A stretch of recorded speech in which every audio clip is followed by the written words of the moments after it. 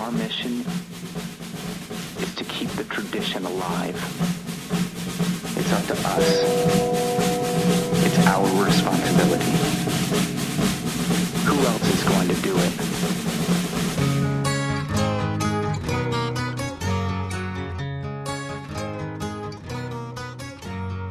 Hello, and welcome to episode 221 of the Redbox Report, the weekly movie podcast where we talk about the latest Blu-rays and DVD releases for Redbox. I'm your host, Bob Phelan. And I'm the co-host stepping in, Brooks Phelan.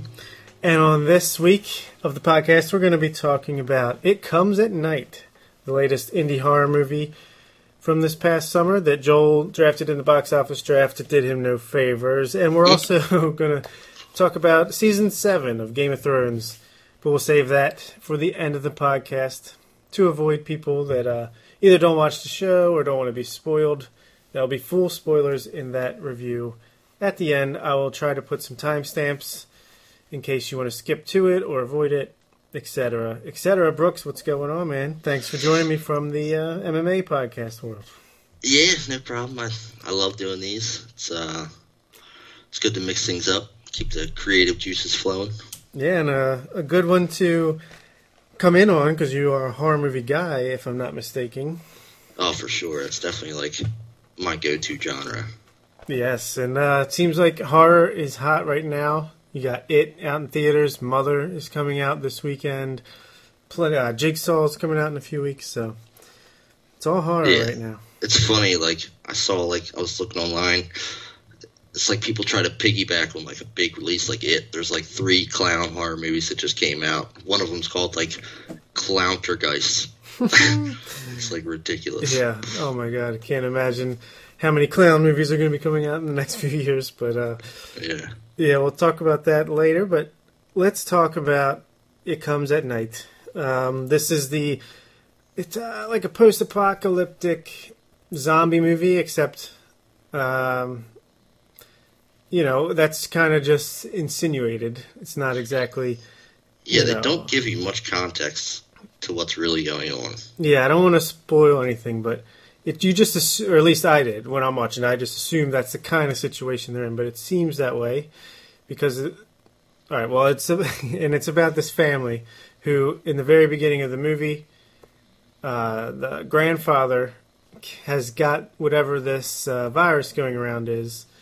And it's Joel Edgerton, who plays Paul, Carmen Ejogo, who plays Sarah, and their son, Travis, played by Kelvin Harrison Jr. They are they're just going through the tough decision to have to kill the grandfather and burn him alive, or burn him dead. It starts off quick. Yeah, great opening scene. Yeah, so that's where you get the idea, okay, so this seems like they need to burn him so that when he dies, he doesn't come back, or at least that's what I figured, just because zombies are all the rage right now. And then the story really kicks in when character Will shows up, played by Christopher Abbott, and he tries to break into the family's home because he says he didn't know anyone was here, he thought it was vacant. And basically, it's just... despite everything going on in the world, it seems like the biggest issue at hand is, given everything that's going on, how can you trust your fellow man in a everyone for themselves type situation? Yeah, for sure. And like I said, it doesn't give anything away to say there's no real context given, but they kind of like let you imagine what's going on with how the events start taking place in the beginning of the movie. Yeah, absolutely. And actually...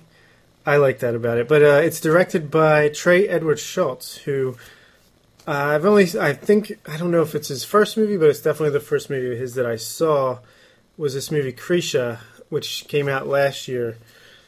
And I love that movie. It was an indie movie about an alcoholic woman who goes to a family reunion, and it basically plays out like a horror movie. From there, it's like a family drama that plays out like a horror movie, and it's just expertly crafted, really, really well done. And so I was kind of looking forward to this when I heard about it. Heard good reviews out of, I think it was Sundance it played at, and trailers look cool. I think they're a little bit of false advertising, but Yeah, I mean, especially for this kind of movie, it's very character driven kind of movie. There's not like there's big selling points that you could put together in a trailer and it lives up to that. You know what I mean? yeah, absolutely. But before we get into what we thought about the movie overall, were you looking forward to seeing it? What were your expectations coming in, and then after that, what did you actually think? Yeah, I mean, I had seen a trailer for it, and it definitely piqued my interest. But after what you told me about it, after you had seen it, where you really liked it and liked how it played out, but there was like people in the theaters you said that were really upset about it, right? Yes. So, I mean, you're like the movie guru, so I was definitely trusting your word and looking forward to seeing it. It took a while for me to see it because it didn't come up on my feed of movies that I watch. Wink, wink. But, yeah, I mean, I was looking forward to seeing it. I didn't... What is that main character? Is that Joel Edgerton? Yeah. I think he's a great actor. Just because he shares the name of your brother, that's kind of crazy. But yeah. No, he is a good biased actor. opinion. He's a very good actor. But, yeah, I didn't really know what to expect from it. And I definitely did not think it was going to be the kind of movie that it turned out to be. But it didn't disappoint me at all. I thought it was great. I'm glad to hear that. I mean, it's like a very isolated kind of story. It takes place in a small area with a few characters, like dealing with. It's almost like what was that Cloverfield, the second Cloverfield movie? 10 Cloverfield Lane. Yeah, it was kind of like that kind of style. You know what I mean? That's a good call. Yeah, I didn't even think of that, but it's kind of similar where these characters are basically stuck in one location, and sometimes it's going good, but there's always that undercurrent in the back of your mind, like something could go wrong at any point. Yeah, and you don't really have any real context. You kind of have to imagine what's happening. You don't know the real motivations of anybody, really. So, yeah, that's a good call. I'm glad you liked it. I was telling you how it's pretty interesting how the whole time I'm watching the movie, I'm loving it. Spoiler alert, I loved it. I'm loving it. I'm like... The movie ends, and I'm like, oh my god, that was so good. And then the second it ends, it's like, all I hear is, what the fuck is that? The hell? Why do we waste our money on this? Man, that was one of the worst movies I've ever seen. Like, walking out, that's all I hear. I'm like, okay, interesting. And then we get it, me and my wife, it was our date night, Sam. We get in a car, come home. We had such a nice evening, dinner and a movie. So I asked her about the movie, and she's like, I don't know, that was a piece of shit, blah, blah, blah, blah. And it was like one of the biggest arguments we've ever had about a movie, because I tried to defend it, and she took it personally, and then I took it personally. It was like, man, this is a very divisive movie here. Right. But, yeah, I'm glad you liked it, and I know your brother Dave said he loved it, so Fallon's got good taste. What can we say? I can see how people were, like, misled about what Yeah. it was going to be like, but... Yeah, I could see that. I could see how you watch the trailer. I mean, it's a pretty good trailer. It makes it seem like this is a zombie movie that the shit's going to hit the fan, and it's going to be, like, intense, at least towards the end. And it's just not that kind of movie. It's more of a contemplative, like... There's no monsters all over the place. Yeah, it's more just subtle, like, leave it to your imagination scares. And it's just, I love the characters. I love the acting. I love just the atmosphere that the movie gave. Like, I really... felt like the world building, even though you only see a few locations, it really felt like a world that was taken out by something crazy. Yeah, I mean, you like feel like the stress and distrust like building amongst all the characters. Yeah, and I just got super invested very quickly, especially because that opening scene is really, really good. Yeah, like, and then it rolls right into the other guy coming in. Yeah, it puts the stakes right on the table, and this is what you're dealing with. And it sets everything up, because this movie is like barely an hour and a half, but it's so tight. I feel even though it's kind of methodical and slower pace, but I just feel like, I don't know. I just feel like it's almost like he trimmed any fat that he could. I feel like,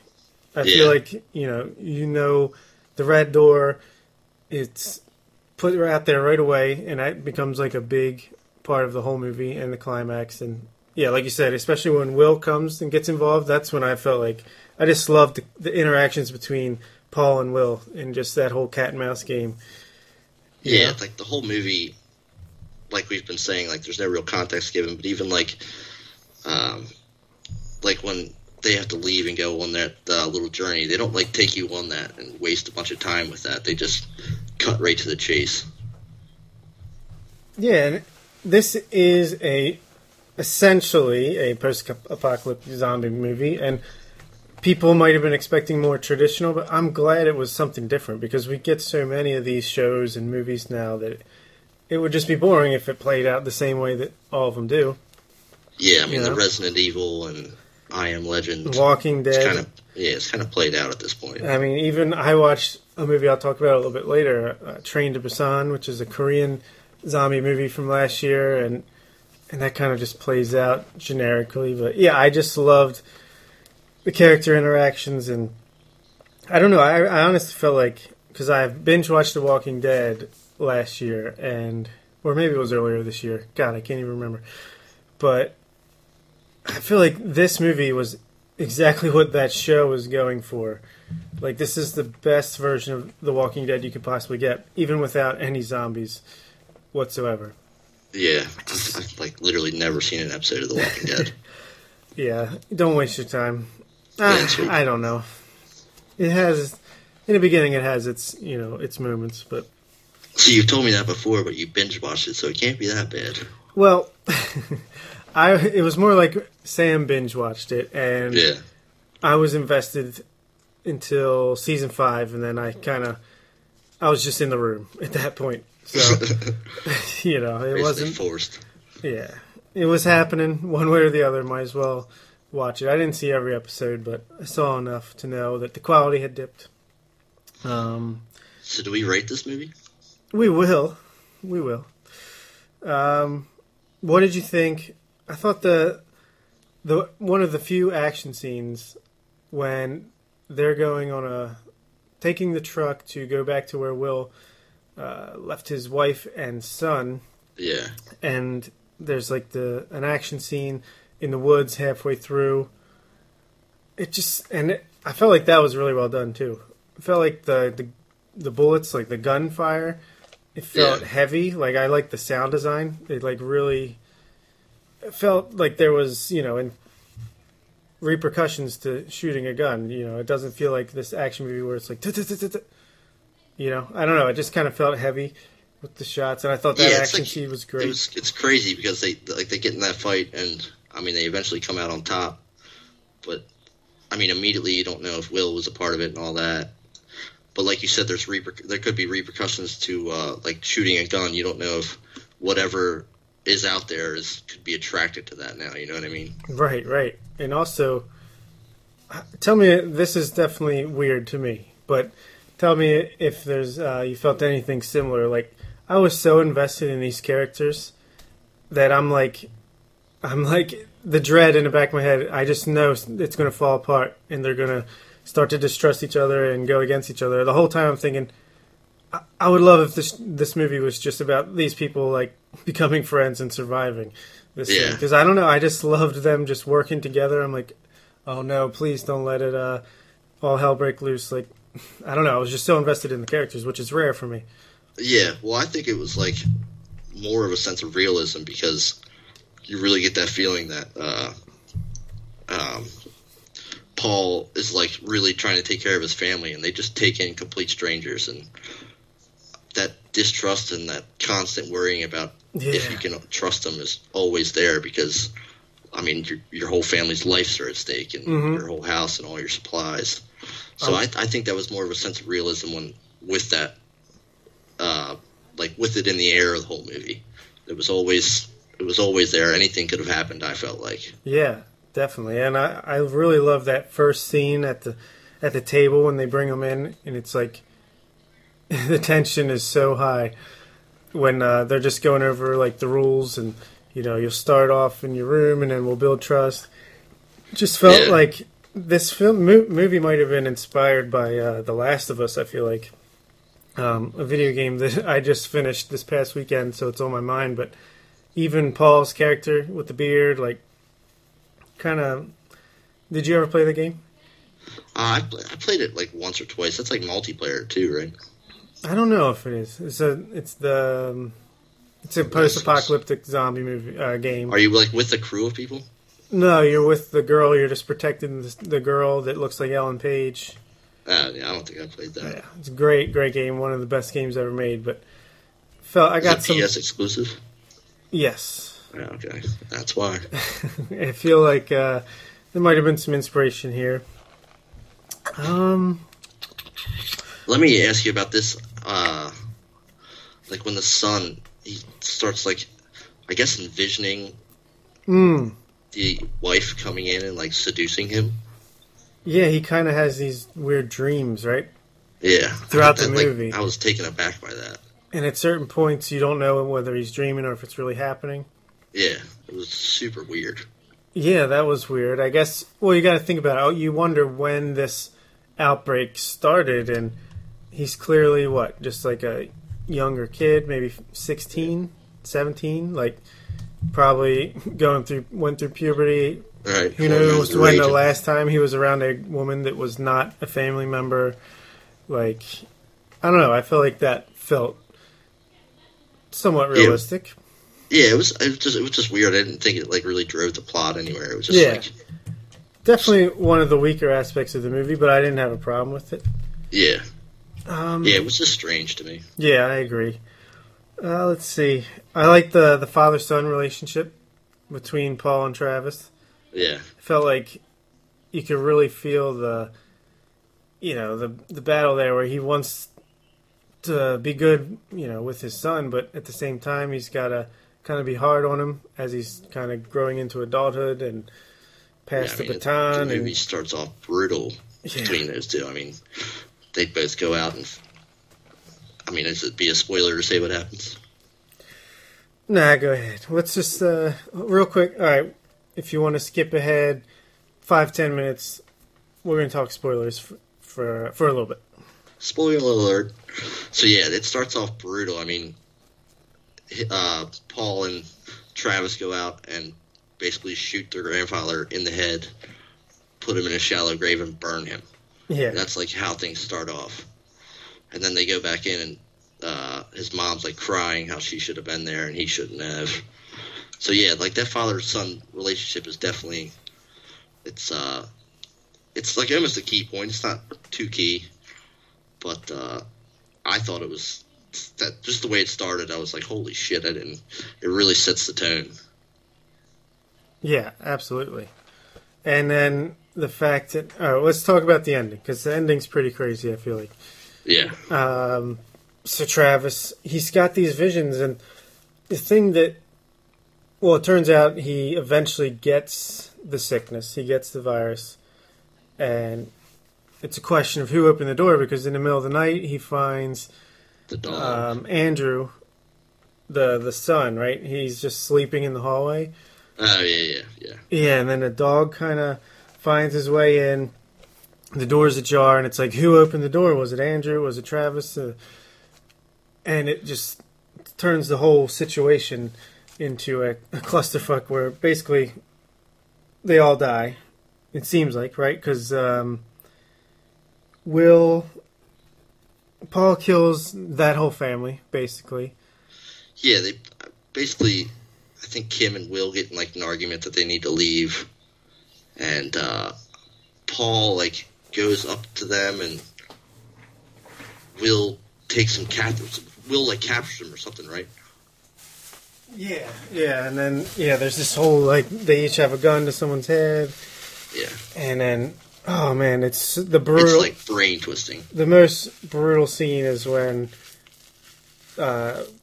Kim is running away with Andrew in her arms, and it's like the whole time like he's hidden, so you can't tell if he has it or if they're just trying to protect him. And as she's running, he shoots at her and kills the son. And she is just screaming bloody murder. You killed my son. Just kill me. Just kill me. And then he kills her. Oh, my God. Like, that is, like, heart-wrenching stuff.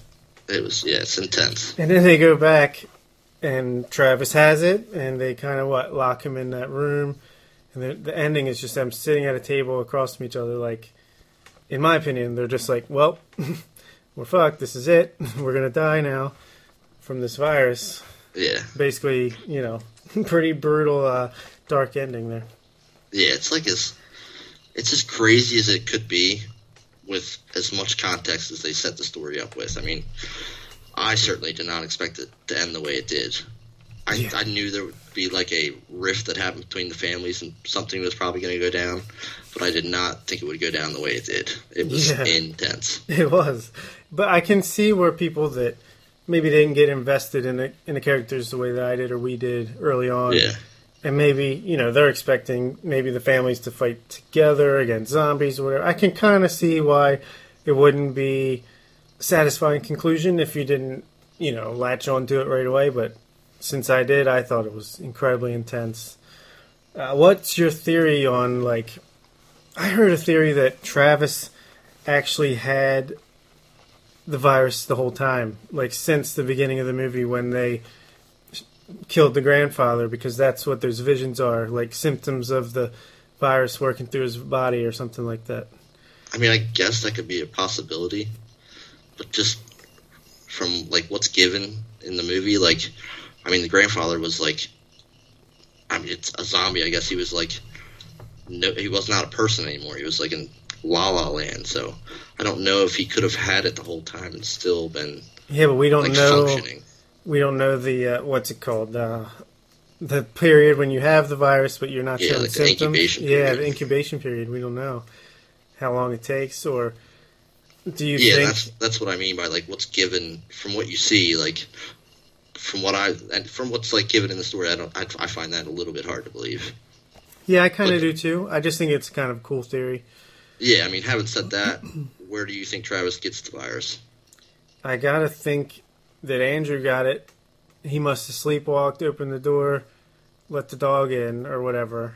Probably got it from the Probably dog. Got it from the dog, and then was in the hallway, and when he let him into the room, maybe that's when Travis got transferred it.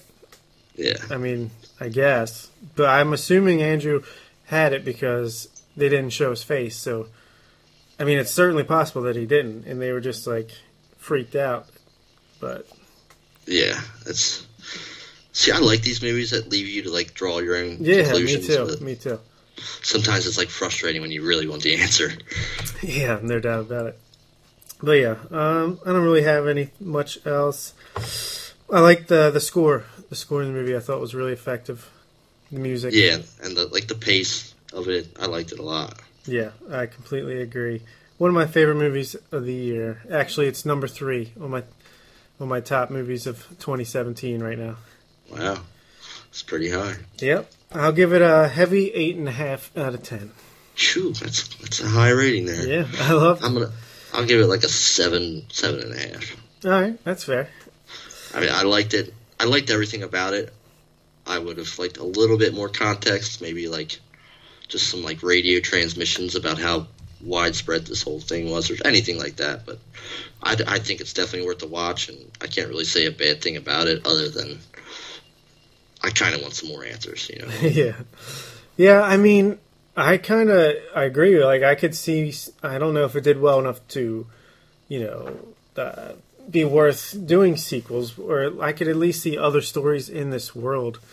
I thought they did such an effective job with the world building that I'd like to see more, learn more somehow.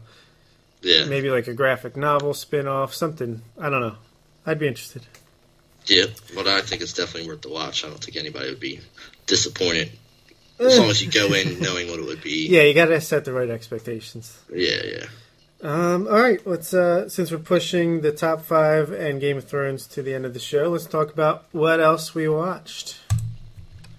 Yeah, I've been, you share your Netflix account with me, so I've been definitely taking advantage of that. The new season of Narcos just came out. I'm 2 episodes into that. I was a huge fan of the first 2 seasons of Narcos. Did you see that? I saw the first season. We reviewed it. Me and Joel reviewed it on the podcast. I liked it a lot. And then for whatever reason, I never went back for season 2. So. Oh, you gotta see it. It's awesome. Really? Yeah. Okay. The 3rd season, I gotta give it a chance because I'm a little disappointed so far, but It's like a whole new story, right? Without giving anything away. Yeah, it's just the people who took over power after Pablo died. Yeah. I mean, it's in the history books. It's not like people don't know. True. There's characters. The one detective's not in it anymore, the blonde-haired guy. I do love the other one, though. The other guy that played the Red Viper. The Viper. Yeah, he's a good actor. But, I mean, yeah, it's a very well-produced show, and I was kind of like attached to the characters. I loved the guy that played Pablo Escobar. I thought he did an incredible job. Yeah, he was really good. I always have like a tough time watching stuff that's in a foreign language. I didn't even think about that watching the first 2 seasons. And that's still in this season. That's not an issue for me, but I was just so attached to those characters the first 2 seasons that it's so different now. It's kind of like... Right. You got to just kind of readjust. Yeah. But that is a great sign. Like, by now I've seen so many foreign movies and stuff that it doesn't bother me at all, but it's especially a good sign for a show or a movie when you almost forget that you're even reading subtitles. It's like, just becomes part of it. Yeah, like when I watched the Jose Aldo movie, I preferred to watch it in Portuguese rather than have like the English dubbed over. Yeah, for sure. It just takes something out of it for me. Yeah, something lost in translation there. Yeah, but I mean, Narcos is great. I would advise anybody to watch it. Also watched a crazy documentary, which some people will be interested in. Some people might off-put them, called Going Clear, Scientology in the Prison of Belief or something like that. Yeah, this was on HBO, premiered on HBO a couple years ago. I watched it. Yeah, it's a great documentary. It is. Very well good. Done. Yeah, really good. But, I mean, it really opens your eyes to how bizarre that whole thing is. If anybody's, like, interested in that, I would definitely recommend seeing it. There's what is that British dude's name? Does all this BBC documentaries. Theroux. Louis Theroux. Theroux. My Scientology movie. Yeah, that's pretty good, too. That's on my queue. I haven't watched that one yet. It's pretty good. It's like he intended to make, like, a documentary how he always does. But it got so bizarre with, like, Scientology people following him that it just turned into, like, this crazy... It's not, like, a documentary how you would think it is. It's a little wild. But it was still good, and it's...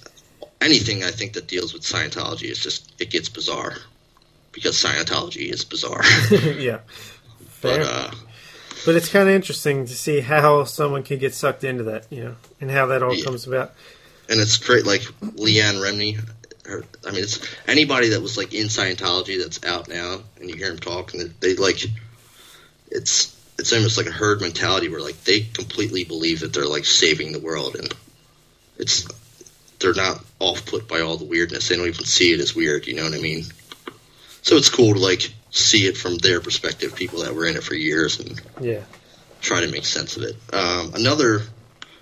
Incredibly well. It's a TV series. CNN makes it. I mean, it's incredibly well done. It's by the decades. There's the 60s, the 70s, and the 80s. Now I think the 90s has come out. Have you ever seen any of those? What is it? It's a series the CNN makes. They do it by the decade. Like I said, it's what's it called? It's the 60s, the 70s, the 80s. Okay. But it's usually like 10 episodes, and they're like an hour long, I think. And each episode deals with like a topic, like the TV of that era, the music, the political culture, all that kind of stuff. It's incredibly well done. I think Tom Hanks is the executive producer. Okay, cool. They use like all the CNN footage from over the years. It's like if you're in like history and stuff like that, I would definitely recommend watching it. They're all on Netflix besides the 90s. Because I think that just came out, but the 60s, 70s, and 80s are all on Netflix. So. I would absolutely recommend seeing that. All right, cool. And there's a couple movies I know we both watched. What's it? Death Note.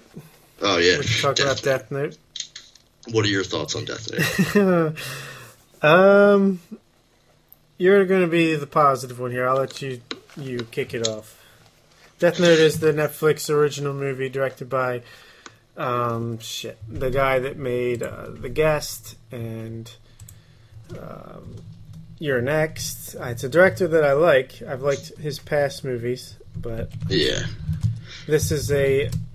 It was like an anime before. Yeah, it's like an anime. I think it was a manga. It's an adaptation. What this kid finds a notebook that has magical powers. He can write anyone's name down, and they will die. Yeah. The director's yeah. Adam Wingard. I saw the preview, I think at E3 or something, and that got me excited about it. I watched it. I loved it. I thought the story was great. I thought, God, what is the name of the guy that does the voice? Willem Dafoe. William Dafoe, yeah. I thought the way he did that character was awesome. I mean, I really didn't not like anything about it. I thought the way that the story twisted out, I didn't expect it to end that way. Now I've never seen the anime, so I don't know how true it stayed to it. I don't know, like the true fans of the anime, if they liked the movie, but there wasn't anything about it that I didn't like. All right. Very cool concept. Like I said, I like the director, so there was some interesting stuff there. I do think Willem Dafoe as... Shit, I already forgot all the names. But as the bad guy... Kira, I think. Yeah. He's got 4 letters, you know. Kira, I believe. Yeah, no one's ever made it past 2 or something. Yeah. I thought he was good in that role. I actually thought the effects were pretty decent on that character, especially because they kind of kept him in the background a lot. But I thought it was one of the coolest monsters I've ever seen. Yeah, it was pretty cool. I liked the guy from Get Out that played the detective. Yeah. So there's things I liked about it, but man, I just thought this was pretty bad. I thought it felt so rushed. Like, it just felt like they were plowing through plot, with no breathing room to really develop these characters or, give it time to show what the note can do. Like, I feel like it just felt so rushed and incoherent. Like, the opposite of It Comes at Night. I just was not invested in anything because it rushed past the opening act so fast. And from what I understand is this is like they took a series of anime television. Yeah, I was going to say, I don't know if it was an anime movie or like a series. They kind of crammed it all. Like, apparently this is like, like 5 seasons of shows worth of stuff in like one movie, and it kind of felt that way to me. I liked how his girlfriend ended up being so wicked. See, there's possibility, and I like that actress from The Leftovers. I felt like there was the possibility is here for a really cool movie. I just felt like her character was wasted. I feel like she barely had much to do at all until kind of the end, and I hated the main guy, Nat Wolff. Could not stand his performance. I've never really liked him. He was in the movie Paper Towns. Have you ever seen that? Yeah, he wasn't good in that either. Yeah, I'm no. not a fan of this guy, so I just thought it was kind of cheesy at times. Like, I don't know. I felt like the potential was there, and I was looking forward to it despite the bad reviews, and it's still, I just couldn't get into it. I enjoyed it. I liked the way that now that you say that, I do agree about the main character. I didn't really feel like it was rushed. I don't know the story or the background. I kind of liked how they got right to the chase. See, plot is my least favorite part of any movie. So that was disappointing for me. Yeah. Yeah, I did get a little invested in the characters and just how it all works. I don't want to give anything away, but there's just some like twisting points where I just didn't know how it was going to turn out, and I was kind of blown away by how it did actually turn out. Yeah, I could see that. I just feel they also could have been a little more creative with the deaths, I would think. Yeah. But I don't know. I kind of liked them. All right, I'll give it a 4.5 out of 10. Phew, that's brutal. Brutal. I'll give it. I'll go to 7.5 again. All right, cool. We also both watched Icarus, the documentary. Oh my god. Yeah, this is a documentary about this guy who was like an amateur bicyclist. Pretty good one. And he wanted to test himself. Like what? He did this French marathon, or it's like the biggest amateur bike race you can do. It's like half of the Tour de France, but it's like all the hardest stages of the Tour de France. Yeah, and he wanted to do like this little experiment and create a documentary where, take his results from the previous year where it kind of kicked his ass, and then do a bunch of steroids and film do like a whole regimen of steroids, like 6 months worth, and see like the difference it makes. Like basically see how much of advantage it gives these people, if it's really worth the doping scandals and the Lance Armstrong of it all. It's pretty crazy to see this guy go through that, but that's like the first half of the movie, right? And then there's like a twist, and the second half is almost completely different. I mean, it blew my mind. Yeah. The extent of the corruption, and I mean, it literally goes all the way to the top. Yeah. I actually preferred the first half of the movie when it was more just like supersize me with steroids. I mean, I like that, and I thought that was what it would all, because I went into it not really knowing what it was really about, and I like that, but once it gets into all the second half and how elaborate, and I mean, it is mind-blowing. It is. I don't think you can trust anything in sports after watching this. Yeah, it's that big. Like, it's that implicating. The guy the Russian dude in the movie is the head of the Russian WADA Federation testing, whatever you want to call it. Yeah. The head of it, like, runs the whole laboratory and everything. And it is insane. Yeah, it's true. And there's no doubt about that, but that's my least favorite part of documentaries is that, like, I feel like I could have learned all this information way faster if I just read an article about it. I guess, but at least I feel like the first half of the movie was kind of like you had to see it to believe it. Like, it was actually something you're following along visually. So, yeah, I mean, how crazy is it? Like, the first time he meets up with, like, the Russian dude, or maybe it was just over Skype, he's just like, "Oh, I'm mafia. We do whatever we want," kind of like jokingly. And about 20 minutes later, he's like, "I need to get out of Russia. They're going to kill me." Yeah, it's crazy. It is crazy. But I liked how, like, I'm pretty sure the guy that made the documentary was like a stand-up comedian, and he got so wrapped up and so involved in this that he basically became the guy's representation. At least with, like, disclosing everything. You know what I mean? Yeah. Yeah, well, it's a must-watch documentary, I think, especially if you're into sports at all. I mean, it changes everything, if you ask me. Yeah. I'll give it like a 7 or 7.5.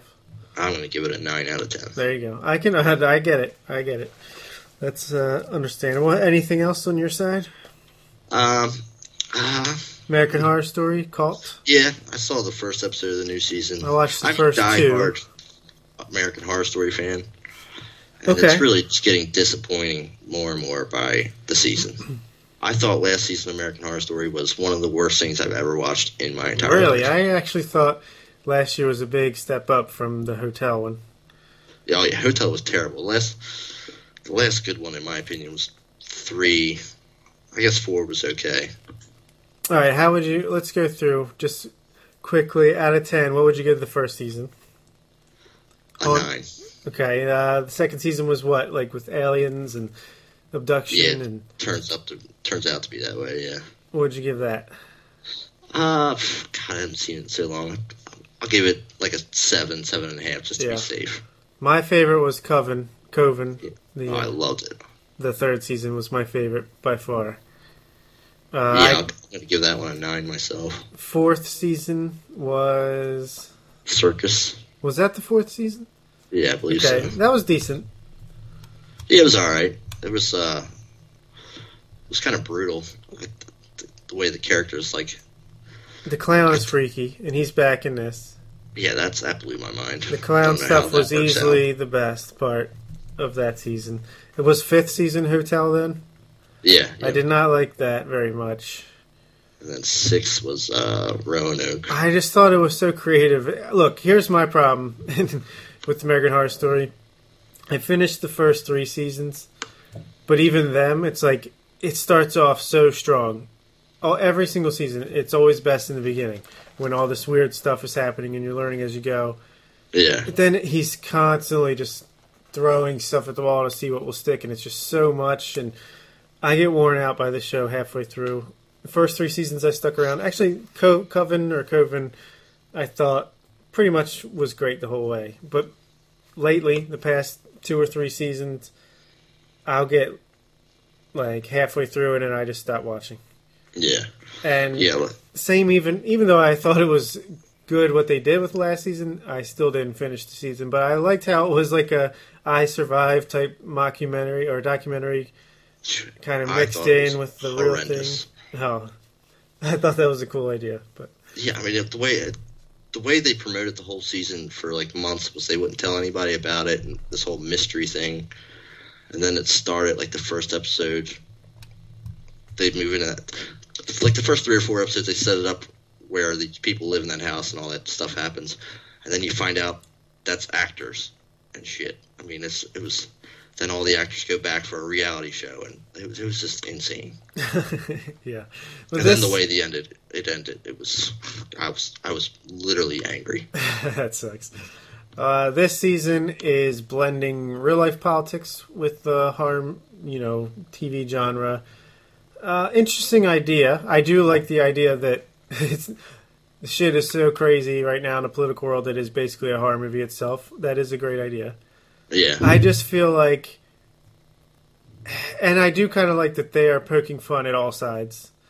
It seems like, right? Like, oh yeah, for sure. It's like the extreme of each side, but at the same time, that makes it so that I hate every single character involved. Right. So I'm out. I watched the first 2 episodes. I think I'm done. Like, they brought the clown back. Like, there's some decent stuff here, but I'm just like, I hate everybody. I want them all to die. So yeah, I was telling you earlier. I mean, Sarah Paulson is just so off-putting to me. Like her British accent in the last season, and so overdramatic this season. I mean, it's just like every time she comes on screen, it's just I don't even want. I wish I could like fast forward past it. Yeah, the way especially her character is in this season is just so over the top all the time. It's like unnecessary. Yeah, I think that's more probably to do with the direction or the way they're telling her to play it. Maybe. I don't know, because she can be a great actress, like we were talking about before with American Crime Story, the OJ series. She was great as that lawyer. I mean, fantastic. So she has it in her. I don't know if it's just, the characters that they're giving her sometimes, but I kind of agree, especially in this season. I mean, and that is her character. She's like having these, mental breakdowns and images in her head, hallucinations. So... But yeah, her character is so over the top. Like it's all. I mean, it's constantly. It's not like there's even like a settled point. It's constant. Yeah. Every second she's on the screen, it's just over the top. It just rein it in. Yeah, right. I do like the actress playing her wife in this season. She was in Scott Pilgrim versus I don't the World. know any actresses' names. Oh, I can't remember her name. But I think she's playing it a little more reined in, like we said. So that's better. But yeah, for sure. And that guy Evan Peters, he's just a nut job. He's a really good actor. Yeah, he's good at playing these crazy characters. So I like that he's more of a central point character. He's not been a huge point of the past few seasons. So I like that he's back. But I also wish his character would just get sniped as soon as possible. What, this season? Yeah. Oh my god, he's a maniac. Yeah, I think that's the point. So yeah, I don't know. It's like I respect the show. I always want to give every single season a shot in the beginning and to see how long it can last. But I think I'm out already after 2 episodes. Yeah. So I'm like I said, I'm like a diehard American Horror fan, and I'm like almost just watching every week out of nostalgia. And yeah, out of habit. Yeah, I hear that. All right, I have a few movies I want to get through real fast. Nothing I need to really delve into, but I did watch them, so I'd like to take note of it. I watched the Captain Underpants movie. Oh, how was that? Surprisingly decent. It was. I never read the books or anything. I know Joel had read at least some of these, right? Is it a graphic novel or is it a book? It's like a kid's novel. Yeah. Yeah, it was actually surprisingly well done. It was pretty decent visually, some funny moments, but I mean, at the end of the day, it's still a Captain Underpants movie, so how good can it be? Yeah. Give it like a light 7 out of 10. I watched Despicable Me 3, the new one. Can you tell I have kids? Yeah, right. I enjoyed the first two much better than this one. I don't know, like I hate the Minions. They're so annoying. But at the same time, I don't know. I'm just kind of getting sick of this whole universe. Steve Carell's the bad guy in that, right? Well, he's like a villain who is your protagonist, and in this one, his twin brother shows up who has like luscious blonde hair, and Christ. it's dumb. It's definitely the worst. It's even worse than Minions, maybe. I don't know. Sure the kids loved it. Probably, yeah. I mean, Brady was kind of in and out on it. Yeah. So, yeah, that's what always happens. I'll start it for them. I'm watching it with them. He's out 20 minutes in, and I'm just watching the rest of the movie by myself. 5 out of 10. Not very good. Not very good. Also, not very good is Don't Think Twice. Indie movie directed by comedian Mike Birbiglia about a troupe. What is it? Improv comedy troupe. Where it's basically like a play on, these guys are getting older. They've been doing improv for so long. And they're trying to get onto the Saturday Night Live, but it's not called Saturday Night Live in this movie. And one of the guys who is played by the guy who plays either Key or Peele from Key and Peele. Yeah. He gets on to Saturday Night Live, and it's kind of like them dealing with one of their people having success. And the problem is, I am not a big fan of improv comedy. I find it kind of annoying. And all of these characters are incredibly obnoxious, and I didn't like any of the characters. And it's like a comedy with some. Is it the guy that directed Get Out, or is it the No, other? no, it's like the tall, skinny guy. Yeah, I hate their TV show. Really, I've never seen it, but It's awful. It's pretty much it. It's like a skit show, just like. yeah. See, I'm not big on. I don't like Saturday Night Live. I think it can be funny at times, but I think most of the time it's just obnoxious and annoying. Yeah. I much prefer stand-up or even like scripted stuff. So Yeah, I haven't watched Saturday Night Live in years. yeah, don't think twice about watching. Don't think twice. I give it a 5 out of 10. Like, it had moments. There's decent performances and stuff like that. Like, I gave Death Note a lower score, but I would probably rather rewatch Death Note. I think Death Note is not as well made, but I'd rather watch it again just when I found more things to like about it. Yeah. That zombie movie I was talking about, Train to Busan, Korean zombie movie that's on Netflix. It's pretty good. I mean, I give it a 6.5 out of 10. It's basically a zombie outbreak in Korea where these characters get trapped on a train. Is it in Korean? Yeah, and the outbreak kind of spreads that way.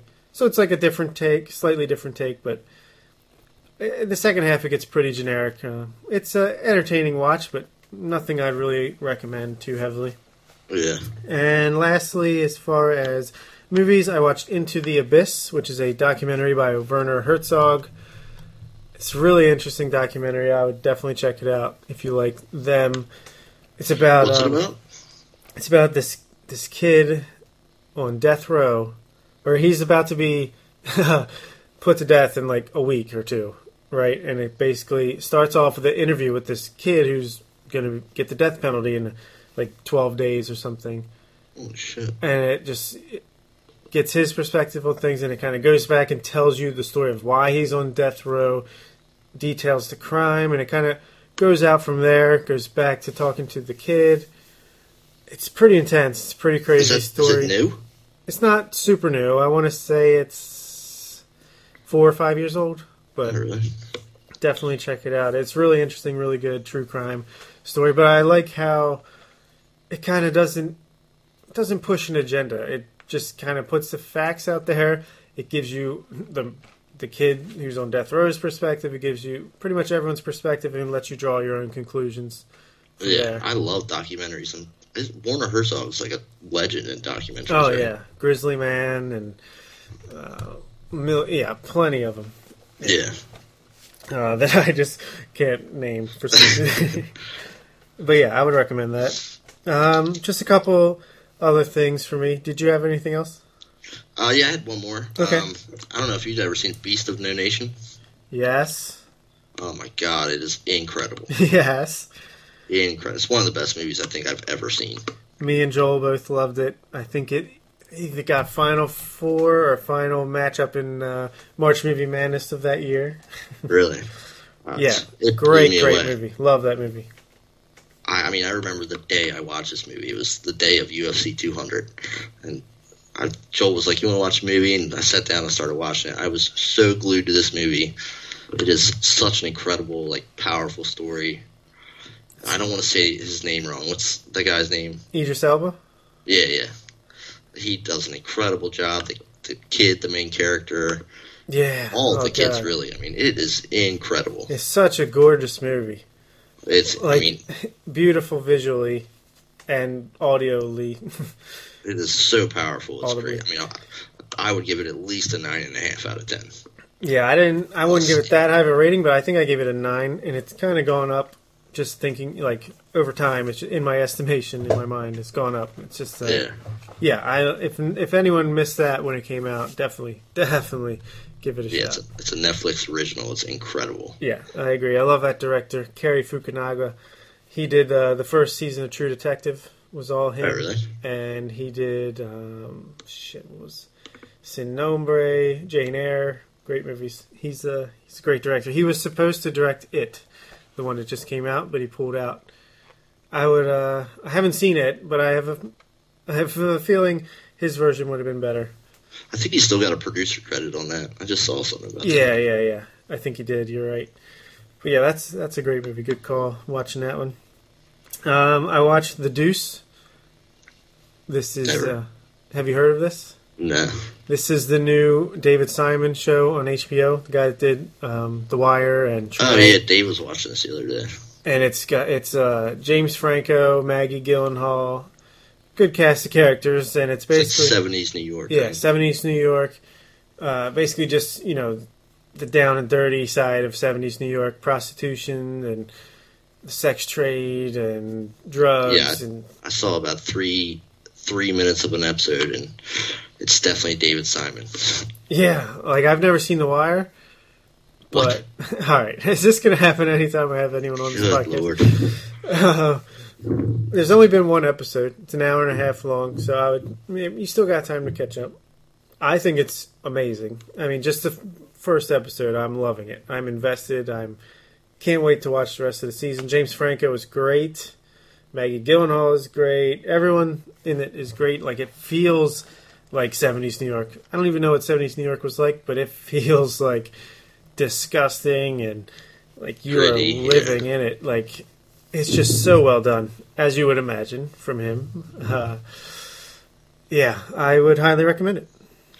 Yeah, I definitely, I'm going to check it out. You need to check out The Wire. I know. For sure. This is what I keep saying is holding me back with this kind of stuff. Is, first of all, there's so much TV that's constantly coming on that I'm trying to watch. And at the same time, like, if I want to watch a show like this, like The Wire, that's hard R, basically, right? So can't watch it in front of the kids. Definitely not. So and then if it's just me and Sam, it's not a show she's like interested in binge watching with me. So it's like handcuffed. Yeah, I will eventually before I die. Treme? No, but I'm interested in that as well. It's another good one by Never him. seen The Sopranos. So, I've never seen The Sopranos either. Like, these are the shows I will catch up on one day. It's just, it's going to be hard right now. Maybe when both kids are in school. I don't know. Well, I'll figure it out. Boardwalk Empire. Never seen it. Oh, man. I know. I'm late on the HBO game. Never had it as a kid, and just never caught up. But I will one day. Don't worry. Plenty of time. I'm only 30 years old. Definitely put it on the agenda. I will. And as an ode to the MMA podcast, the Red Belt Report that we host, I figured we could talk about The Ultimate Fighter, new season. Yeah, this is it's 125-pound, right? Women's division, yes. Yeah. A champion will be crowned at the end of the season. Have you been watching it? I watched an episode last night. I don't know if there are like 3 episodes in now. Yeah, I only saw the first 2. Haven't seen the third. Not sure if I'm just gonna, catch the finale on this. It's not like that I hate the girls fighting or that I'm not. No, it's just, The Ultimate Fighter has never been something that I'm like, I need to watch it. It's the 26th season. Like, the coaches are Eddie Alvarez, Justin Gaethje, 2 guys I like, but it's not like a compelling storyline between them. Yeah, in reality, it's like the 35th season. Right, yeah, because they had, like, other country versions. Yeah. Yeah. But it's just so worn. Like, it's the same exact thing every time. And, like, it's so silly, like, it's Eddie Alvarez and Justin Gaethje, who I really don't give an F about either one of them. And they're starting the 125-pound division with this tournament on the Ultimate Fighter, right? The winner is going to be crowned champion, but they're going to take. And I get that you want to be the champion, but they're going to take all of these girls anyway because they need a division. They can't start another women's division like the 145 without anybody in it. Yeah, and then these kind of details are more for the Red Belt Report, but Yeah. No, you're good, but I'm just saying, like, you're going to have, like, some people dropping down from 135, some people going up from 115. Yeah. But mainly, this is going to be your base. These 16 people will probably fight again in the UFC. Yeah. So and in reality, like, looking at it from the perspective of, like, entertainment and TV from this side, it is probably the worst reality show that has ever been made. Yeah, I'm a big fan of reality TV. We've talked about it with Alex Kidwell on the Red Belt Report. It's just not a good reality TV show. Like, no. And it's a shame because we're big UFC fans. There's plenty of, big MMA fans that the potential's there. They could definitely make it a little bit better. I'm not sure that it even is there. I don't know. I feel like you don't have to bring in these unknowns every time. Like, I don't know. I just feel like if they wanted to make it good, they could. Yeah. But at the same time, it's so tired and I don't know. I think they should just like I said, looking at it from like the entertainment aspect, somebody who was not into mixed martial arts, why would they want to watch this? Like I said, it's the worst reality TV ever made. And from like my perspective, an MMA enthusiast, I don't even want to watch it because it's really not that interesting, and it really doesn't even matter that much. Nope. Because even the winner, the champion, they might get probably not even $100,000. It's not even that. There's not that much on the line here. Yeah, it's really not. The belt does add something, but I suppose you get the co-main event. But some Fox card, I guess. Most likely, whoever wins it will probably lose it immediately to either Valentina Shevchenko or Joanna Jędrzejczyk. So, yeah, yeah, I don't know. It's a thing that is on TV, and I occasionally watch it. I can't believe they still make it. It blows my mind, really. Yeah, I think they'd be better off doing something like the Dana White Contender Series on Fox Sports 1 or something. But yeah, or maybe like take a year or two off and find some real people to build up. Like some real prospects. Like, yeah. I don't know. There's got to be ways to do it, or whatever. I think it's just past its prime. Yeah, I agree. All right, last thing before we get on to Game of Thrones, I just wanted to mention a comic book that I've been reading. It's Ed Brubaker's Kill or Be Killed. And we were talking about Death Note a little bit earlier. And this is a somewhat similar premise. This comic book is about a guy who tries to kill himself, and as he does, like, I can't remember what he did. I think he tried to overdose on pills maybe, but either way, no, he tried to jump off the roof of a building, I think. And then How do you fail at that? because a demon saved his life, prevented his life, and said, I'm giving you a second chance at life here, because I think halfway down from jumping off the roof, like he realized he made a mistake and he didn't want to die. So then this demon is like, "Yo, I will let you live." You have to sell his soul to him. No, he has to kill one person each month for the rest of his life, or else What? he will die. That's crazy. That's why it's kill or be killed, and it's kind of like Death Note, right? Like he has to figure out a way to kill someone and get away with it. Because I think he says, "Oh, it's just a hallucination." Doesn't buy it at first, and then he's like gets deathly ill when it comes up to almost a month has gone by, and then he kills somebody and immediately feels better. So That's crazy. Yeah, it's kind of like a Death Note type I concept. suppose. I think that's what almost made Death Note better was he didn't have to do it. All he had to do was go sit the book somewhere for 7 days. But then someone else would have. But they got high on the power of having it. Yeah, that's true. But yeah, Kill or Be Killed. It's a really good comic book right now. 12 issues in. Really liking it.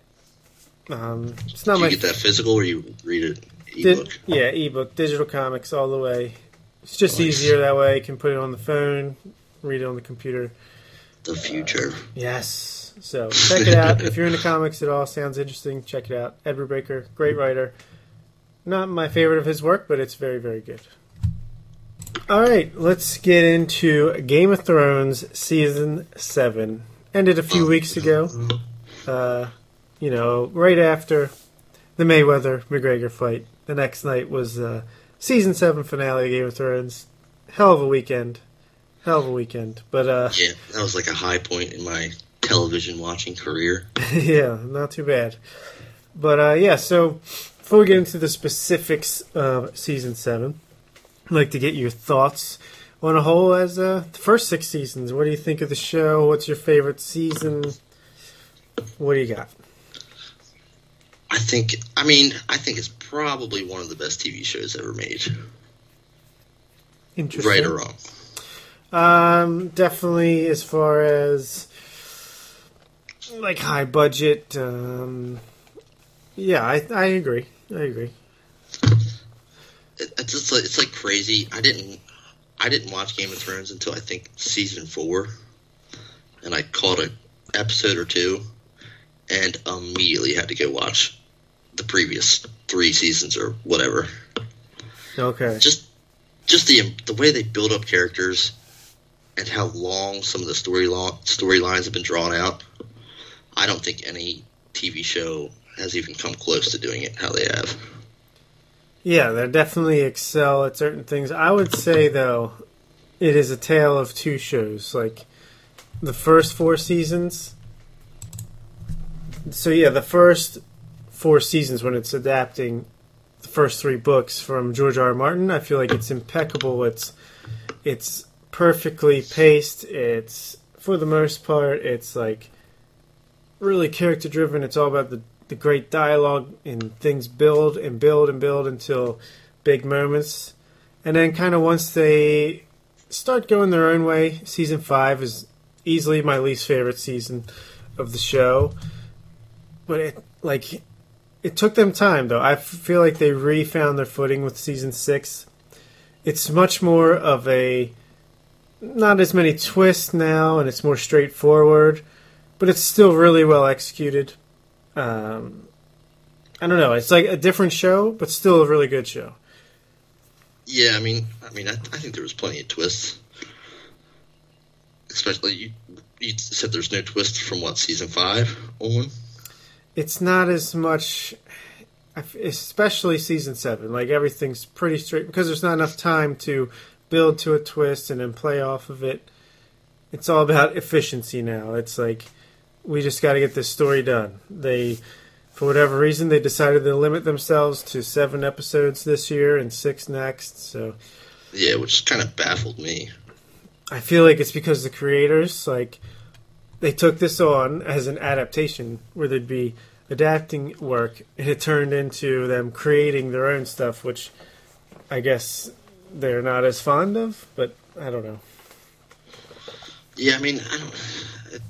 It's definitely strange. I mean, I expected more from season 7, and like you said, it is kind of efficient, where they're just tying up loose ends, pretty epically. But yeah, it is like more straightforward, where you know the story that's playing out. It's just kind of like how it's going to play out. Yeah. How would you rank the first 6 seasons? Like in order? Yeah, what's your from worst or favorite to least favorite, whatever. When did the Viper happen? That was season 4? Yeah, season 4. I get them like they all blend together now. I would say probably my favorite's gotta be. You didn't like season 5. I liked it. Oh, that is by far, that's like a bad show.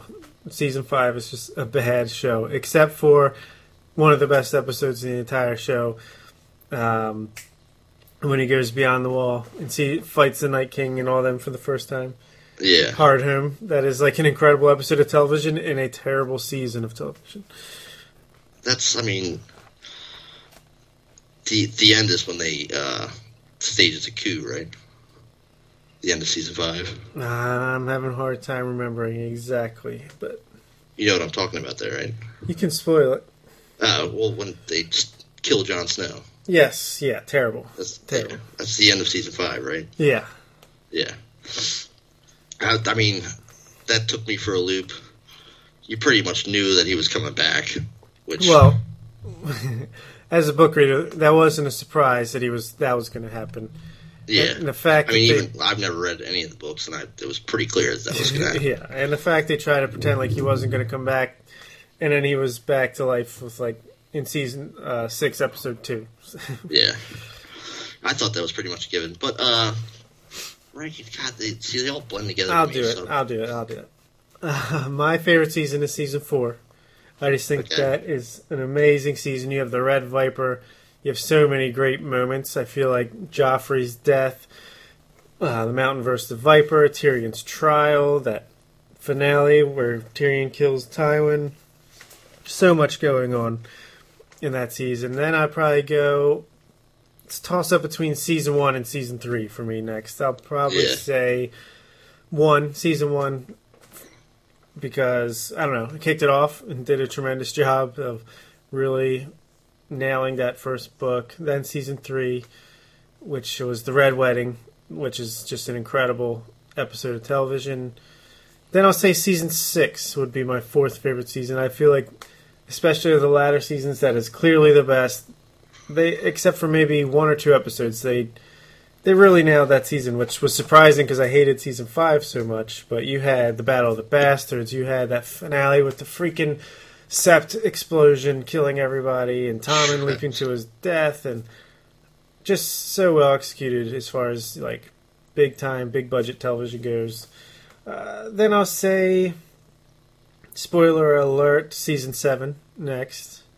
Pretty solid season. Good season of television. It's a different tier, though, than the top 4. It's a big drop-off from there. Then I'll say season 2, which love the... what is it called? When they... The Red Wedding? Battle of the Blackwater. Blackwater, yeah. Blackwater Bay, yeah.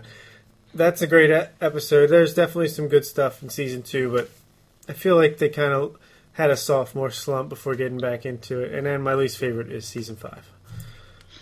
Okay, that's not to even copy off you. I would go probably 4, 1, probably 5 next, then 6, 7, then 3, 2. Okay. All right, so yeah, let's get into season 7 then. First of all, you have to read the books. Is it a must-read? Is that a real question? They are my favorite. The books are my favorite thing in history. of anything. Really? Anything. Music, TV, movies, all media, anything. Life-changing. Life-changing. Almost literally. Read these books, became, like, and I just had a different frame of mind ever since I read the books. Like, they set the standard for anything, in my opinion. They're that good. Like, it's incredible. That's why it's taking so long for him to write, because he's got to get it right. They're so good, in my opinion. Is there any word when the next one comes out? Just rumors at this point. Probably, I mean, rumors sometime next year, but it's just hard to say. It's hard to say. But man, yeah, you got to read the books. Do yourself a favor. Read the books. As much as you love the show, the books you will think are 100 times better. So I'll definitely have to look at that. Definitely have to do it. Do you have them? I have the first. Yeah, I think I have them digitally. I think I have them on my Kindle. But that's how I read them. But yeah, let's get into season 7 here. We're way past the books with season 7, and I honestly think the books are going to be completely different. Maybe not completely different, but a lot different. It's like that butterfly effect when small changes in season 2 or 3, by the time you get to season 7, it's like a snowball going downhill. Just, it's splitting off so much that it's almost impossible to have it be, the same as the books at this point. Yeah, I'm sure the books are not quite as rushed as they're getting to be at this point. Yeah, I highly doubt it. All right, season 7 opens up with Arya taking out House Frey in an awesome scene where she puts on the face of Walder Frey and poisons the entire house to death. Yeah. Pretty Literally awesome way to kickstart the season. But she kills Walder Frey at the end of season 6. Yeah, okay. Yeah. The way she did that was one of the most badass things of all time. Yeah, and I love the way, like, the season starts and it's like, is this a flashback of, like, Walder Frey getting the Freys ready for the Red Wedding? And then at a certain point, the acting is so good where you're like, oh no, this is Arya. Like, something's wrong here, something's different. And you kind of catch on at a certain point, you realize they're about to drink some poison. Pretty great execution of an execution. And she lets the one person go, doesn't she? She lets the daughters go, right? A couple. Yeah. Pretty awesome. And then she has some badass line like the North remembers or the Starks something. But what season did the Red Wedding happen? Season 3. So it's just like crazy how like long things play out. I love it. Yeah, it's very, very well done in that regard. Episode 1 is called Dragonstone. Some other things that happen. Dany arrives in Westeros for the first time. He had 7 seasons of the show leading up to this. Her return, and it's like the final 5 or 10 minutes of the episode.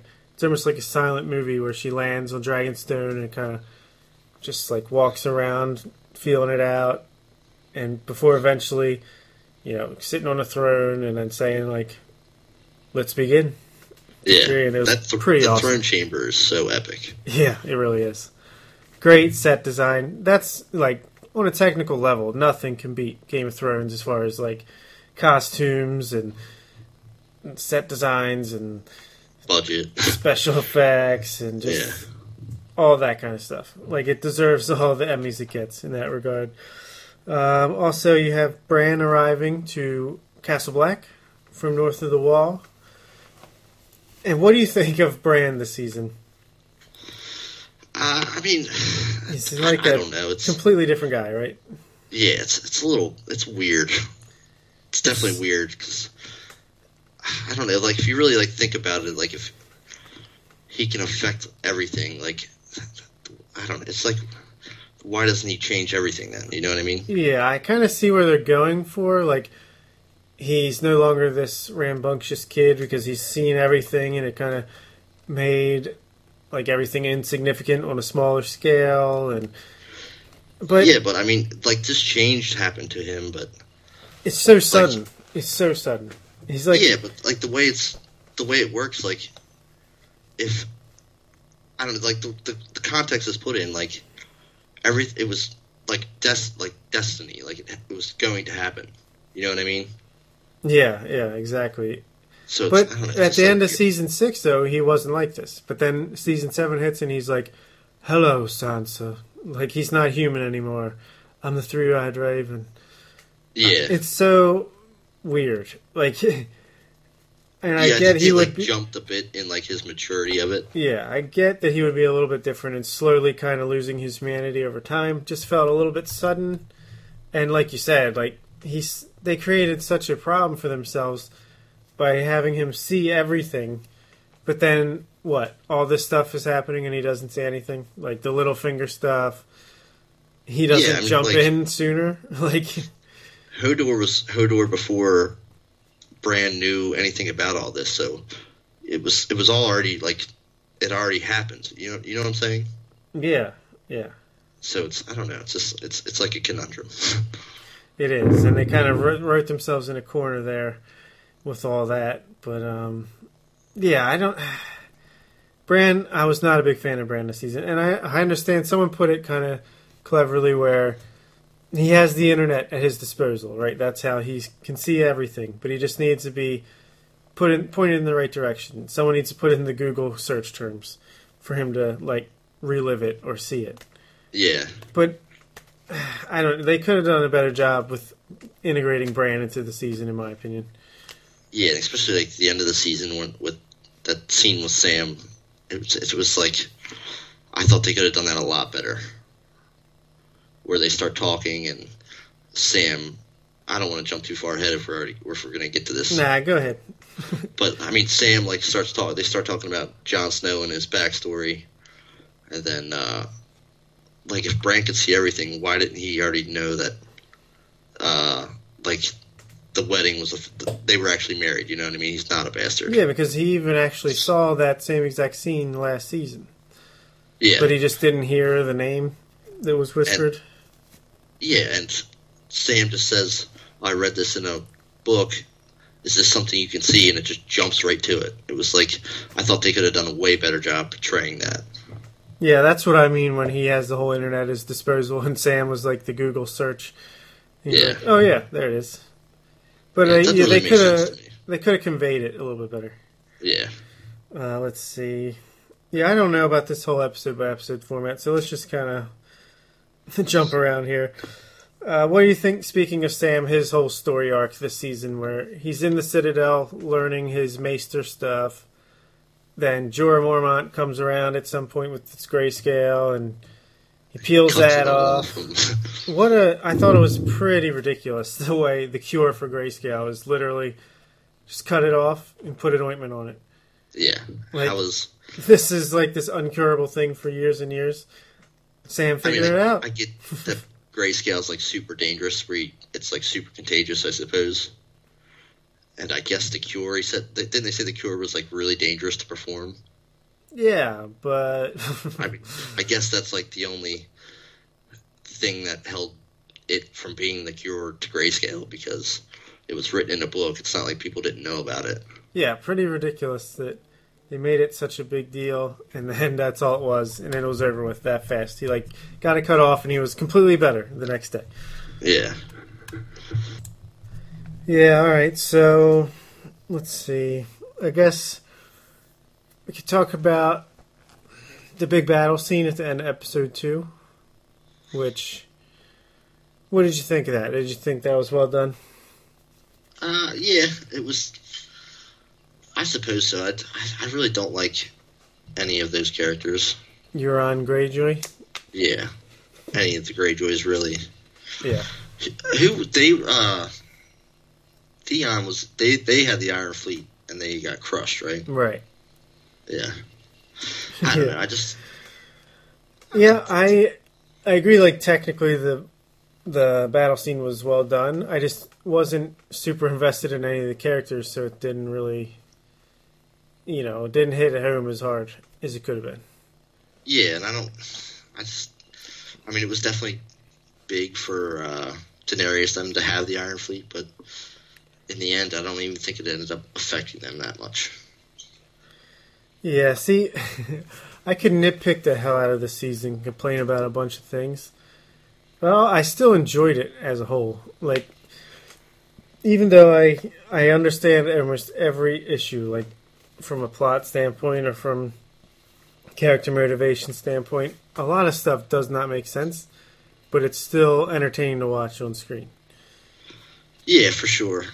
Like, And I feel like the first half, like the first 4 episodes, were the best part. I feel like the last 3 kind of spoiled the season for me. yeah, I mean, coming in, I expected more from this season. And it's not even that it disappointed. It was just, I don't know, I just like the way season 6 ended with the Citadel blowing up and all that. I expected like a lot more chaos almost. And there was plenty of chaos in this season, but it was almost predictable, if you ask me, in some senses. For sure.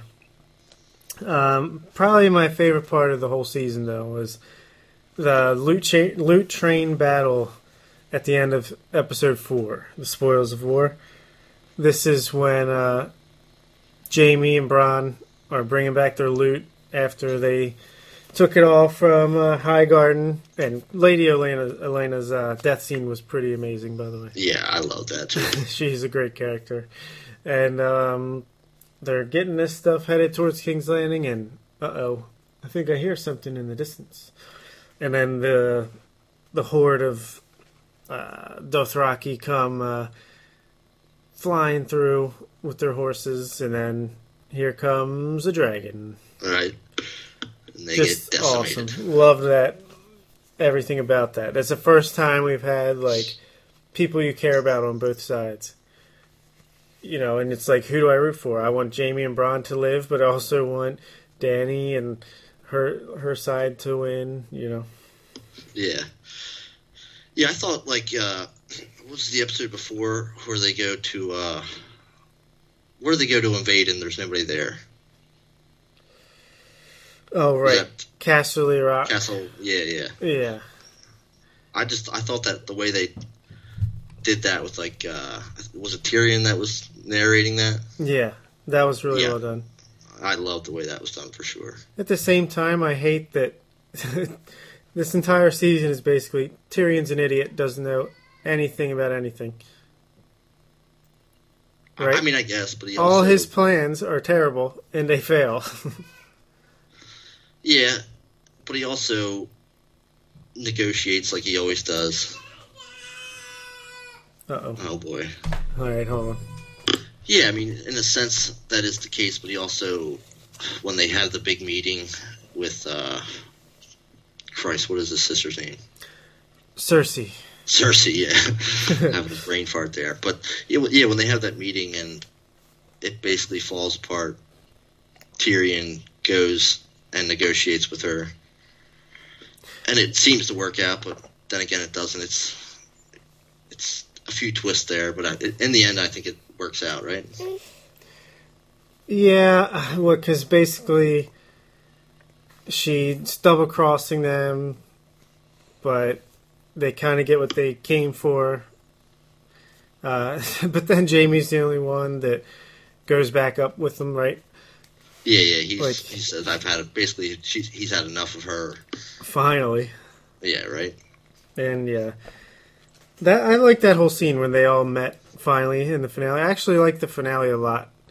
I said the second half was worse, but really episodes 5 and 6 were kind of just the downsides for me. Like, yeah. I liked the finale because it felt like they were kind of getting back to more character-driven, dialogue-heavy.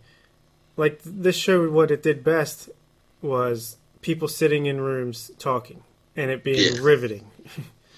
Yeah, you get really invested in characters and their storylines. But episode 6 is when they get surrounded, right? Yes, episode 6 is Beyond the Wall, when they have another big battle with the Night King, and pretty crazy scene when the dragon dies. Oh, yeah. But even before that, I mean, it was, like, crazy. It kept blowing my mind, because I guess I wasn't paying attention enough to realize they had, like, so many extra people with them who weren't, like, big characters. Red shirts. So every time, like, I saw somebody get surrounded and die, I thought it was, like, Tormund or Jerma. I always thought it was, like, a main character that all these people that kept dying. I was like, no way. And in the end, it didn't end up being. I mean, Corbin almost dies, but gets pulled out of it. But Yeah. I mean that just blew my mind. It was extremely riveting. Of course, Jon Snow almost meets his demise again, but somehow pulls himself out of it. Yeah, see, I had so many problems with this episode. Like, it's cool and all. I like the polar bear fight. I liked all the dragon stuff. And the plan, first of all, is terrible. You're gonna, for sure. You're gonna go beyond the wall to find a White Walker or a White to capture her, take back to Cersei to convince her to join you. Like, the whole thing is asinine. Yeah, First of all. and I understand that, like, you have to see it to believe it, but that's the dumbest way to pull that off. Yeah. And they capture one pretty early, and they're, like, dead set on holding that one on. Yeah. I feel like they could have grabbed any of them, you know what I mean? Right. And then, also, how is Thoros the only one that dies? Like, going into that episode, I'm thinking, we're losing half of this team here. We're going to lose people we love. At least, yeah. And we lose all red shirts and Thoros, the guy who we don't care about, really. Yeah, I mean, and I want to know how that... That's the thing, like, there was not enough stakes. Yeah. Because, and the way he died, I thought, like, he got real hurt. I thought they were, like, fixing him, you know what I mean? Yeah. But then he just sits there and dies, basically. The way he dies is dumb, too, right? And, I don't know, I feel like this show... You used to have, like, be on edge because anyone could die at any time, and now it feels safe again. Like, like I totally expected some big characters to die in that battle. People are protected by plot armor now. And yeah. Also, what was the last thing that I thought was pretty bad? Oh, it's insane that Uncle... What's his fucking face? God, Uncle Benjen comes out of nowhere to save the day again. Only to immediately die. Like, such a Deus Ex Machina there. You know. I mean, the reasoning for him not being able to go with Jon Snow, that was just stupid. Yeah. There's too many of them, but somehow Jon could just ride right through them. So much. It's wrong, but at the same time, I always have to come back and be like, but it was entertaining. Oh, yeah. I mean, I definitely did not expect him to come. And another thing... Sorry, go ahead. No, it's just, I mean, that battle was pretty crazy. As soon as the Night King grabbed that spear and threw it, I was like, he's turning that dragon. I knew it immediately. Oh, yeah. And it was pretty cool. I don't know where they got those chains from, but it was still pretty badass. Yeah, I guess they were just carrying them along with them. Yeah. Just like a bag of javelins, too. Right. And another thing I hated was all the Arya and Sansa stuff. With Littlefinger, like that whole triangle. Littlefinger, I hated Littlefinger. I just hate Littlefinger in general every season. I think he's one of the worst characters. And he's one of my favorite characters, and the way they've been building her up lately, I thought for sure she was going to, like, kill Littlefinger and take his face and manipulate things or something.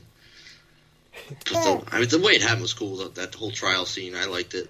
Yeah, the final scene when he gets his throat slit was pretty awesome, but everything leading up to it, like, was this some kind of plan between Arya and Sansa the whole time? Were they faking all this? It's almost like, I don't think they were, but I wish they were, because they look so stupid and petty and dumb. Yeah. Like, Arya's supposed to be this ninja assassin, with these special powers and can read people. And she's falling for Littlefinger's obvious stuff, and, like, that made no sense to me. Yeah, for sure. I think they were almost, like, trying to mislead you, thinking that both Sansa and Arya were falling into traps, when the way it planned out, I think they were really trying to show their, them kind of, like, maturing and really, like, coming into their own, where... without even saying it out loud, they both picked up on the games. Yeah. Eliminated the real enemy. Yeah, for sure. Sorry. It's all good. I got my son here on my lap for the end of this episode here. If anyone hears him laughing. He's not feeling good. Yeah, I don't know. Anything else you got other than the way the season ends with Jon and Dany? You kind of... have a montage of people finding out that they are aunt and nephew related, and You find out that she's his aunt while he's having sex with her. yeah, while they're boning down, and Tyrion is awkwardly like staring at the door Right. on the hallway. It was definitely weird. Do you think she's going to be pregnant from that? Yeah, I think so. They brought it up enough times that Right. how many times can you say, "I can't get pregnant. I cannot have children," before, "Oh my God, I'm pregnant." Right. But it's not like the incestual part's that shocking. I mean, the whole series has been. Yeah, you got Jaime and Cersei in the Targaryen line. They're like known for being purebred, Yeah. and that's like the coin flip if they're crazy or not. Yeah. And Yeah, but I mean, I thought all in all, it was awesome. It's a little. I totally expected the whole wall coming down. oh yeah, that's the other big thing that the zombie dragon brought the wall down, and it's ridiculous that Tormund and whoever was on the wall. They should be dead, but I guarantee they're not because you didn't see it Yeah, happen. right. That's Eastwatch, right? I believe so. Yeah. Yeah, I mean, that was pretty predictable. I thought they could have ended the season on a more shocking note, but I guess it really sets up the chaos that's going to be season 8. Yeah, what's your prediction for season 8? I really have no idea. I'm excited to see how it turns out. I think, of course, it's going to be a huge battle of mankind versus the dead, and they're really going to have to make some alliances and come together, or Yeah, else they're basically not going to make it. I think we're going to have some shocking deaths. there has to be now. I mean, there's only 6 episodes left. Yeah. And I've heard that they're going to be like an hour and a half each. Yeah, I think they're all going to be feature length, which is pretty cool. And, Yeah.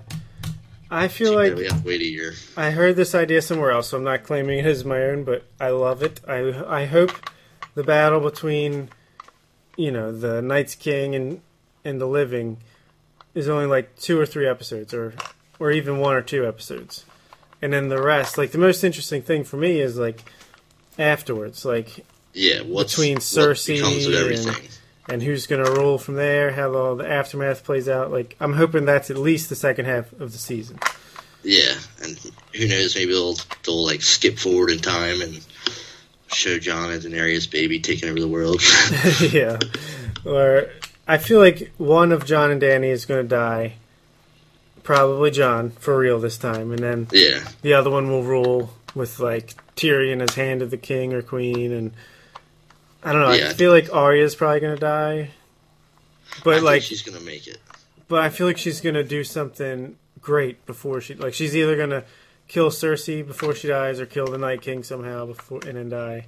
So she's going to have a heroic death. Sacrifice himself. Yeah, exactly. I don't know. It should be fun, though. I can't wait. Too Well- bad it's a year away.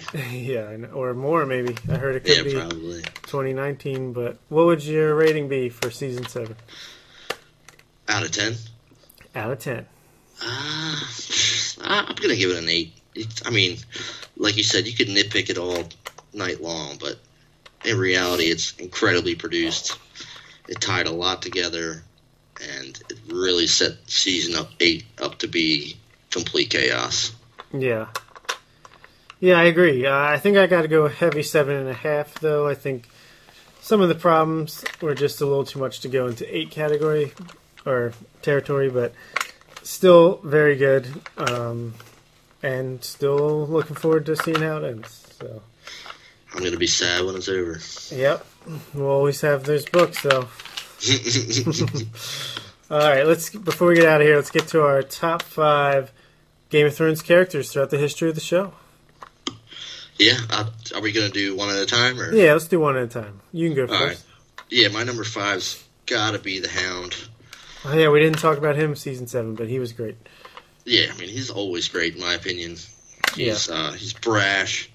He's a badass dude who doesn't play the bullshit games. Yeah. I think it's the Battle of Blackwater when he leaves. He's fuck you, fuck the king. Excuse my language. It's okay.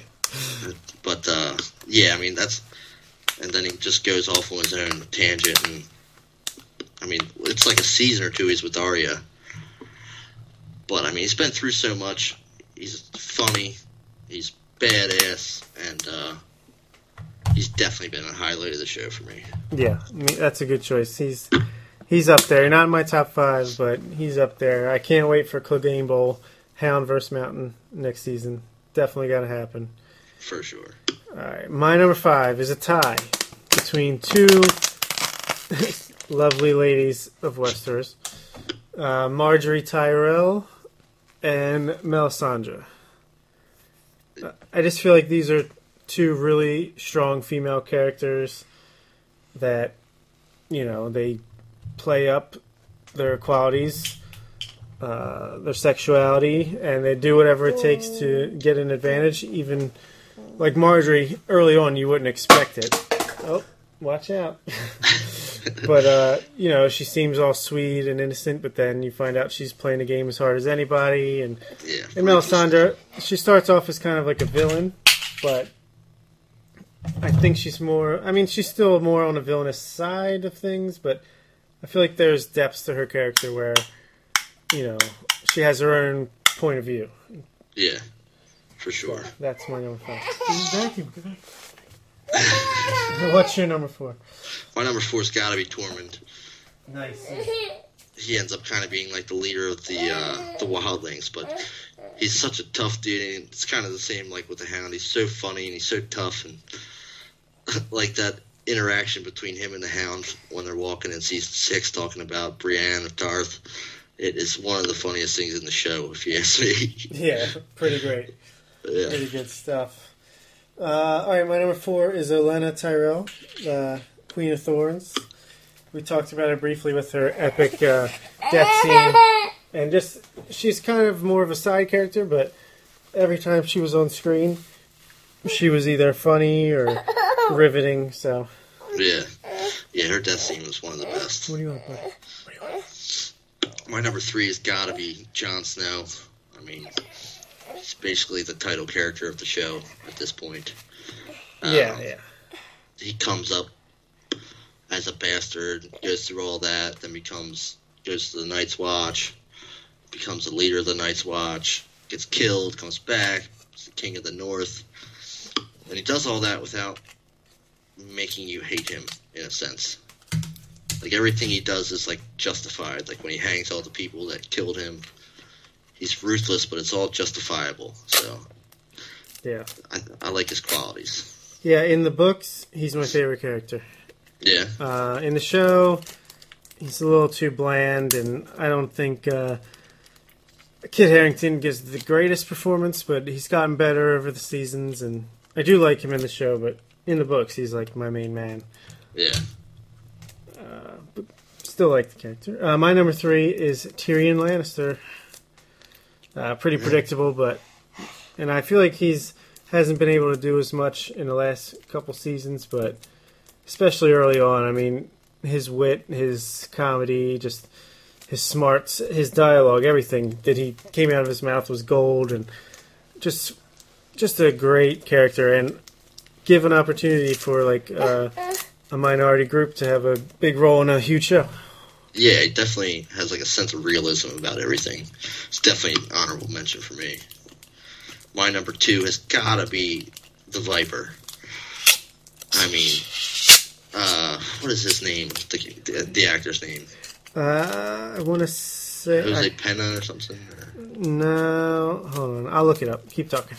But yeah, I mean, he's in it for about a season. He comes over to Westeros and basically just starts ravishing everything, and it all culminates in Tyrion having a trial by combat and electing him to fight for him, and he basically manhandles the mountain in one of the most epic scenes in Game of Thrones, in my opinion, and tries to make a fool out of the mountain and just gets a slightly bit too cocky, and it was one of the most heartbreaking deaths for me. Oh, yeah. Watching him get his skull crushed in, basically. Yeah. The actor is Pedro Pascal. Yeah. And it's my number 1. Oh, okay. The Red Viper's my number 1. He's one of my favorites in the books, and he just is a great translation to the show. great performance, great. They just nailed it across the board, and he's a guy that, for a character that you don't meet until season 4, and he's only around for like 7 or 8 episodes, like really makes an impact. First, probably the biggest out of any. Yeah, so it's pretty crazy how late in the game he's here, but yet we remember him so fondly. For sure. Yeah, so that's why he's my number 1. But my number 2 is Jaime Lannister. Love pretty much all the Lannisters are up there for me. Tywin, Cersei, they're all great characters, but Jaime, I feel like, is so complex. He starts off, he's the main bad, pushes Bran off of the tower in episode 1 of season 1. He's having incest with his twin sister. Right. Like, so evil. He's stabbing Ned Stark in the leg. And then it doesn't take long. A couple seasons later, he's a likable character. Yeah, he's come like full circle. It's probably more than anybody in the whole series. Yeah. But I just think they made him a little too invincible. That's fair. I could see that, especially when he charged the dragon and Bronn saved his life at the last second. Oh, that's another ridiculous thing that got under my skin was how they ended that episode on a cliffhanger of them just in the water right next to the dragon. And never really told anything about it. The next episode starts, they're like downstream and they just walk away. Yeah. No problem. Like, what? Right. That's one of the most ridiculous things I've ever seen on the show. Yeah. But my number 1 has got to be Arya Stark. I've always liked her. She's basically been through hell and back. Her whole family gets decimated when she's just a little kid. And goes on this long journey with the Hound. Takes forever. Where do they go? And they find out her aunt's dead. What is that place called? The Eyrie. Yeah. They go, and I love the scene where they show up at the gate and say that they're here to see her, and they're like, she's dead, and she just starts laughing. Yeah. It was like one of my favorite things. But she goes on all that with the Hound. Brienne beats him down. Then she leaves and goes to what is Esros? Bravos, yeah. Goes with the Faceless Men and basically plays that game to the point where she basically beats it. She kills the waif. Does she kill... Is the waif and that one guy the same? I don't think so. She kills them both, correct? Correct. No, Yeah. That guy kills himself, right? Oh, yeah, he does. Yeah. But just her journey through everything, and now that she's so badass, she's always been one of my favorites and has continued to even get better, in my opinion. Oh, and that scene when she first arrived at Winterfell was great, too, this season, when she duels with Brienne. Yeah. And, takes her with ease. It's pretty great. Yeah, definitely. To see how far she's come. Yeah, she's a great character as well. There's just so many great characters in the show that top 5 is, really hard to do.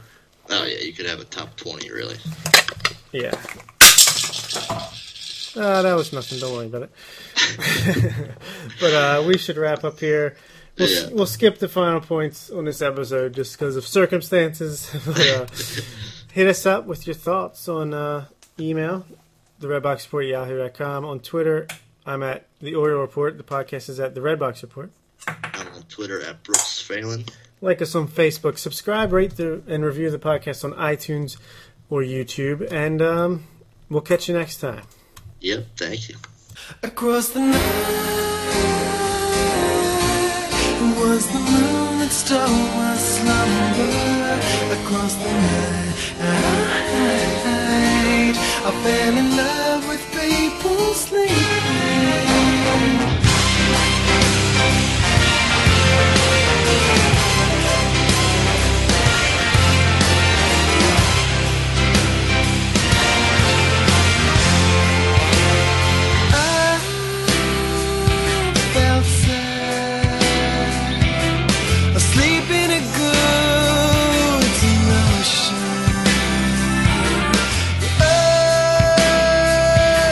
Spell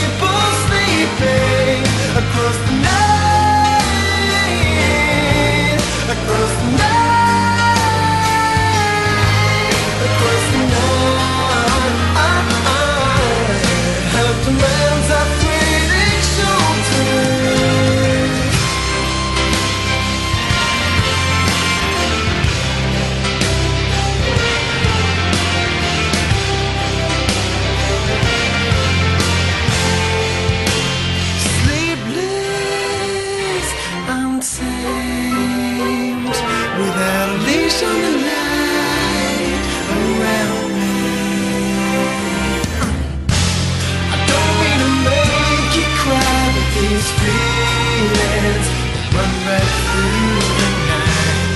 I'll only make you cry with these feelings.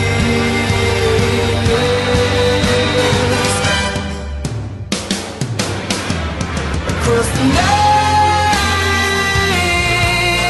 was the moon that stole my slumber. Across the night I fell in love with people sleeping. Across the night, across the night, across the night, I hugged a man.